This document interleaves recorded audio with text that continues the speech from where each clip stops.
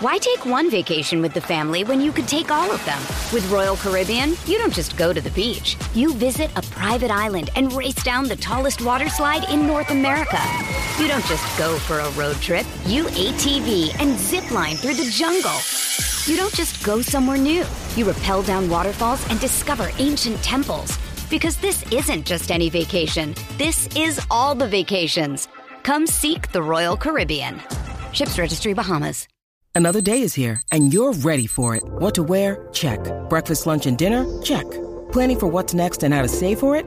That's where Bank of America can help. For your financial to-dos, Bank of America has experts ready to help get you closer to your goals. Get started at one of our local financial centers or 24/7 in our mobile banking app. Find a location near you at bankofamerica.com/talktous. What would you like the power to do?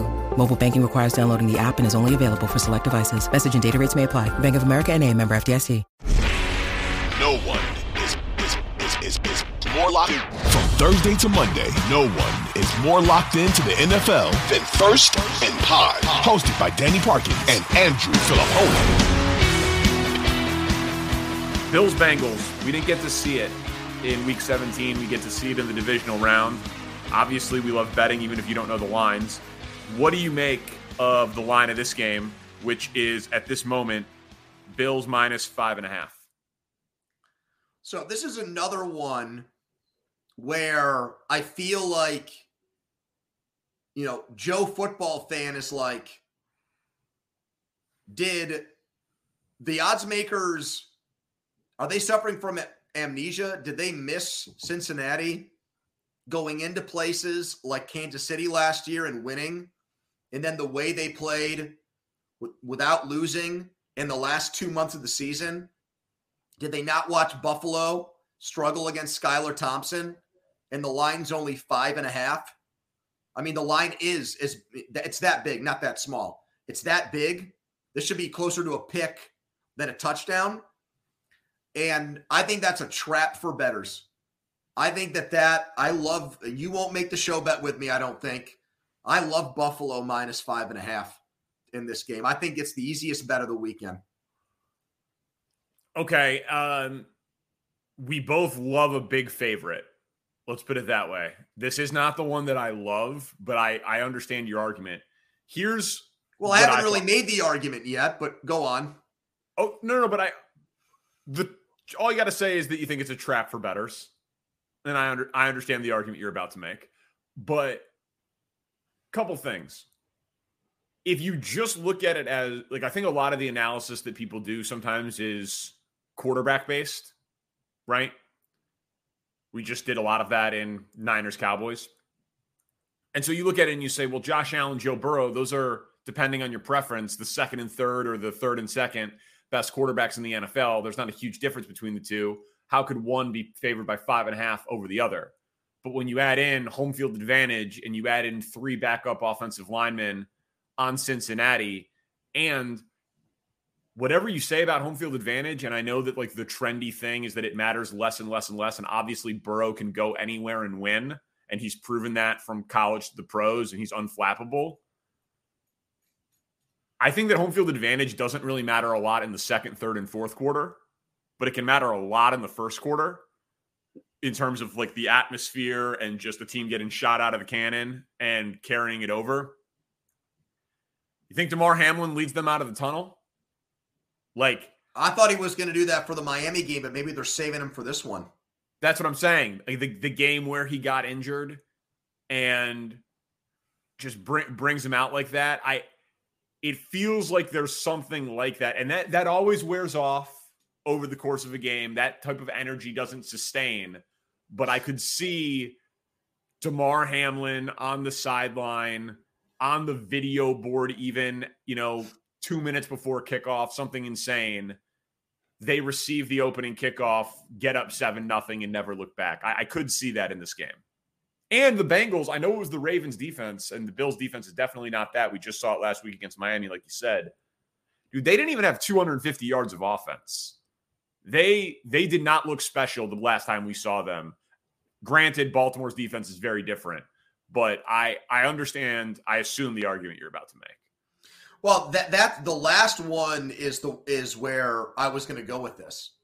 Like the Bills, I think their performance against Miami was due more to their sloppiness and probably general lack of respect for Miami as a serious opponent in that game.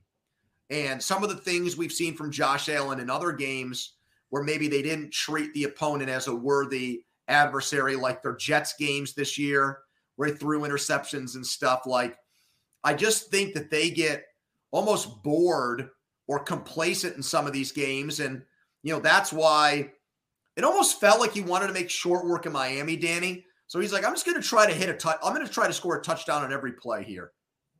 And let's just have short drives and get up like 4 or 5 touchdowns. And I can just watch the second half from the sidelines. And they made that a game because of their turnovers and misplays. Cincinnati got outplayed by Baltimore. They won the game because of a momentum-changing, game-changing 100-yard fumble return for a touchdown. That's why they won. Like, you can't bank on that again. This is the ultimate turnover luck game. The Bills didn't get turnover luck last week, and the Bengals did. Now they're playing each other. You brought up an X's and O's point about the Bengals offensive line. Hey, Burrow got sacked 9 times against Tennessee. They still won the game. I've heard that a million times this week. Yep, me too. Again, not a sustainable model, in my opinion. And the other more ephemeral point that I'll make, just like you did with the thing about Hamlin, the inspirational aspect, the Bengals to me now are coming off like a team that almost has to be brash and talk big to convince themselves that they are that good. They're doing way too friggin' much of that. They keep getting mixing stuff. Yeah. Shut up. Stop. Well, what's so funny about that? Like, if I was hosting in Cincinnati, I would make fun of that too, but they're getting baited into it. I don't believe that Zach Taylor's like in the meetings saying they're disrespecting us. They're being asked like, hey, can you believe they're already selling tickets to the neutral site game? Man, you're selling them too. Like any team that could host a round of the playoffs sells the tickets. That's how it works. You sell them weeks in advance. You can't sell 80,000 tickets in 6 days. It's not Bruce Springsteen. Like that's how it works. So it's not disrespect. It's a contingency plan. Anyone who's like been a season ticket holder for a team and they ask for like your playoff tickets, with 3 weeks left in the season, get that money in for the playoffs. And if not, it'll just roll over to next year because it takes time to fill these damn arenas. So it's not disrespect. It's planning. But these teams, what was it? The guy on Georgia this year when they won the national title after the game, like yelled in the camera, y'all picked us to lose 5 or 6 times this year. No one did that. Can I tell you, Mike, what I've already thought about this? I'm going to do this next year. I'm going to be the guy who, like in August, puts out a tweet that says like Georgia 4-8. And that way, like Kirby Smart will take me. Yes. And use me to motivate his team all year. And then when they win, they will cite me as the reason why they won. So yeah. I am now going to become the guy who rips college teams who everybody thinks is going to win. To get my name out there more. It's brilliant. It's foolproof. The nobody believes in us card being played by the Georgia Bulldogs and the team that was in the Super Bowl last year that's quarterbacked by Joe Burrow. It's all very amusing, but athletes. I'm also not convinced that I know Burrow. The idea is Burrow did it with less because his offensive line was so bad in last year's playoffs. Yeah. But I'm also the idea that Burrow is a better playoff quarterback than Allen or a better big game quarterback. I just don't agree with. I mean, the guy, Allen. I don't know. We've seen Josh Allen be awesome in 2 playoff games. Okay, he had a perfect game against New England where they never punted. And then he was incredible in the Chiefs game. Yeah. And every other game has been okay or bad. Well, is Burrow coming off a great playoff game? No. Exactly. But dude, I don't know. The Joe Burrow thing is part of it's college. You know, it's how is that? But that shouldn't be relevant. I mean, college success, should it? Would that make you want to draft Stetson Bennett because he won 2 national championship games? Come on. No. But I'm just saying, Joe Burrow winning the games that he's won last year with the offensive line issues, winning multiple times against the Chiefs. Does it make you question Hurts because he got benched in a national championship game this week? I mean, it did until this year. Wow. Dude, of course that was part of it. Of course. Hurts changed my mind over the course of this season. Which brings us to that game, by the way. Why take one vacation with the family when you could take all of them? With Royal Caribbean, you don't just go to the beach. You visit a private island and race down the tallest water slide in North America. You don't just go for a road trip. You ATV and zip line through the jungle. You don't just go somewhere new. You rappel down waterfalls and discover ancient temples. Because this isn't just any vacation. This is all the vacations. Come seek the Royal Caribbean. Ships Registry, Bahamas. Is your favorite team still the 07 Giants? Because I have been shocked by how many people have said this team has an 07 Giants feel. God, it's so disrespectful to that team. I know. I can't stand it. This is the game that I love for the favorite. I think Philly wins this game by 20 plus. I think it is an ass kicking. I think that they looked bad without Hurts. And then Hurts played banged up in week 18 and gutted out a win where he was clearly still in some pain and he didn't run at all. And now he's had 2 weeks of rest and we will see him run.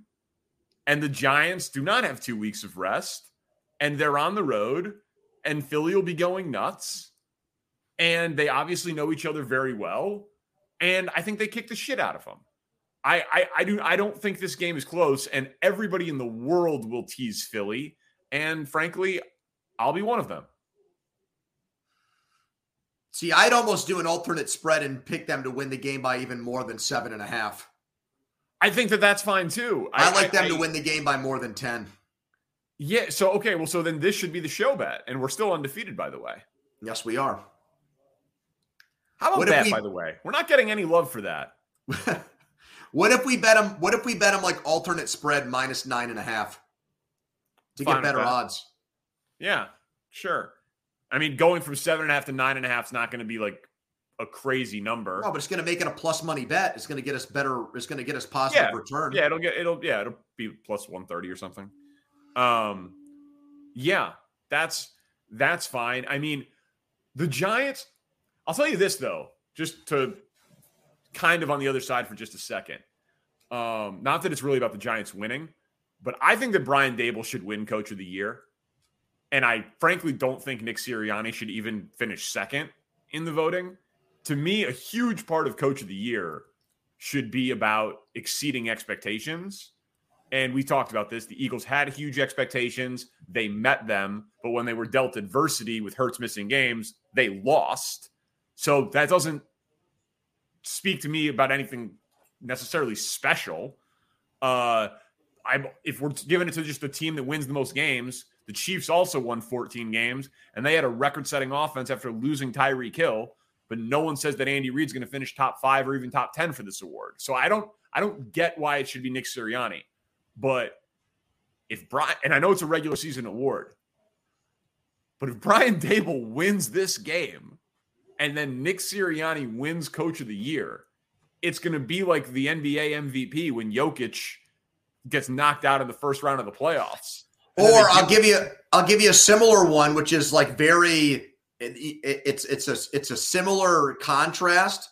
It would have been like when Baltimore lost at home to Tennessee in the divisional round, and Lamar was the MVP, and Harbaugh was the coach of the year, and they were largely non-competitive in that game. They got punched in the mouth at the beginning of that game, and they never recovered. And I think that's, I think there's two ways for these teams like the Giants to go into a place like Philly as an underdog in this round and win.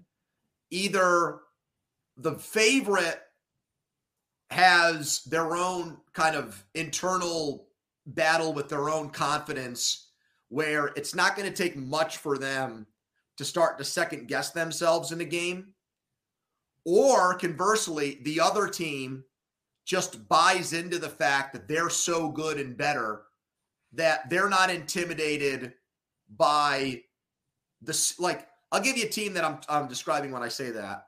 The Baltimore team that went to Denver and beat Peyton Manning. Now, it was a double overtime game, and they needed the friggin' dude, to basically lose the wide receiver behind him. What was his name? Moore, the safety. I mean, they needed an insanely play to lose that game. But those Ravens teams had a mentality. When they went into places like this, they didn't care that they were a touchdown underdog. Ray Lewis and Ed Reed and Terrell Suggs and those guys, they didn't back down from anybody.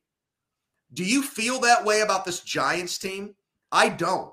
I don't get that. All year we called them frauds, and now I'm saying they're going into Philly and winning when Philly's coming off a week of rest. It seems ridiculous. So what I'm saying is, I think if the Giants win, it's because the Eagles beat themselves. I don't think they're going to go in there and opening drive, Barkley, rushes for like 60 yards on like 4 or 5 plays. They just go right downfield, shove it down Philly's throat, go up 7-0, and like that entire stadium's like, oh shit, we're in for it.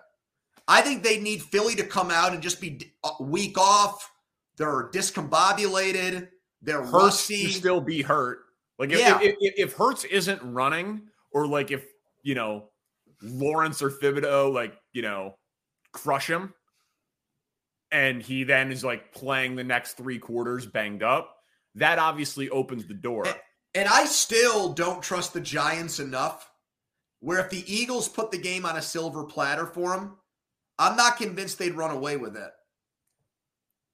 I think it would still come down to the end of the game because the Giants are an imperfect team, and I don't think that even though they're well coached, I don't think they're above doing some dumb shit in this game either. Yeah, the last game of the season when Hurts was hurt and played 22-16, but week whatever it was, 12 or 13, whatever, 4 or 5 games left in the season, it was 48-22. That's what I'm expecting. And the Giants have been one of the worst teams. If you go by like rushing yards per play, they've been one of the worst defenses in the NFL in that regard. Like they're actually maybe not by total rushing yards allowed, but if you go by rushing yards per play, they're like the worst defense in the league, even with Dexter Lawrence up front. So I would anticipate, and Lane Johnson's going to play now, Danny. That's a big deal. Yeah. He's probably the best right tackle in the entire league. I'm with you. I think Philly blows him out. And you know what? No Giants fan, even though they hate the Eagles, no Giants fan is going to be really that pissed about it. No, it's what I said last week.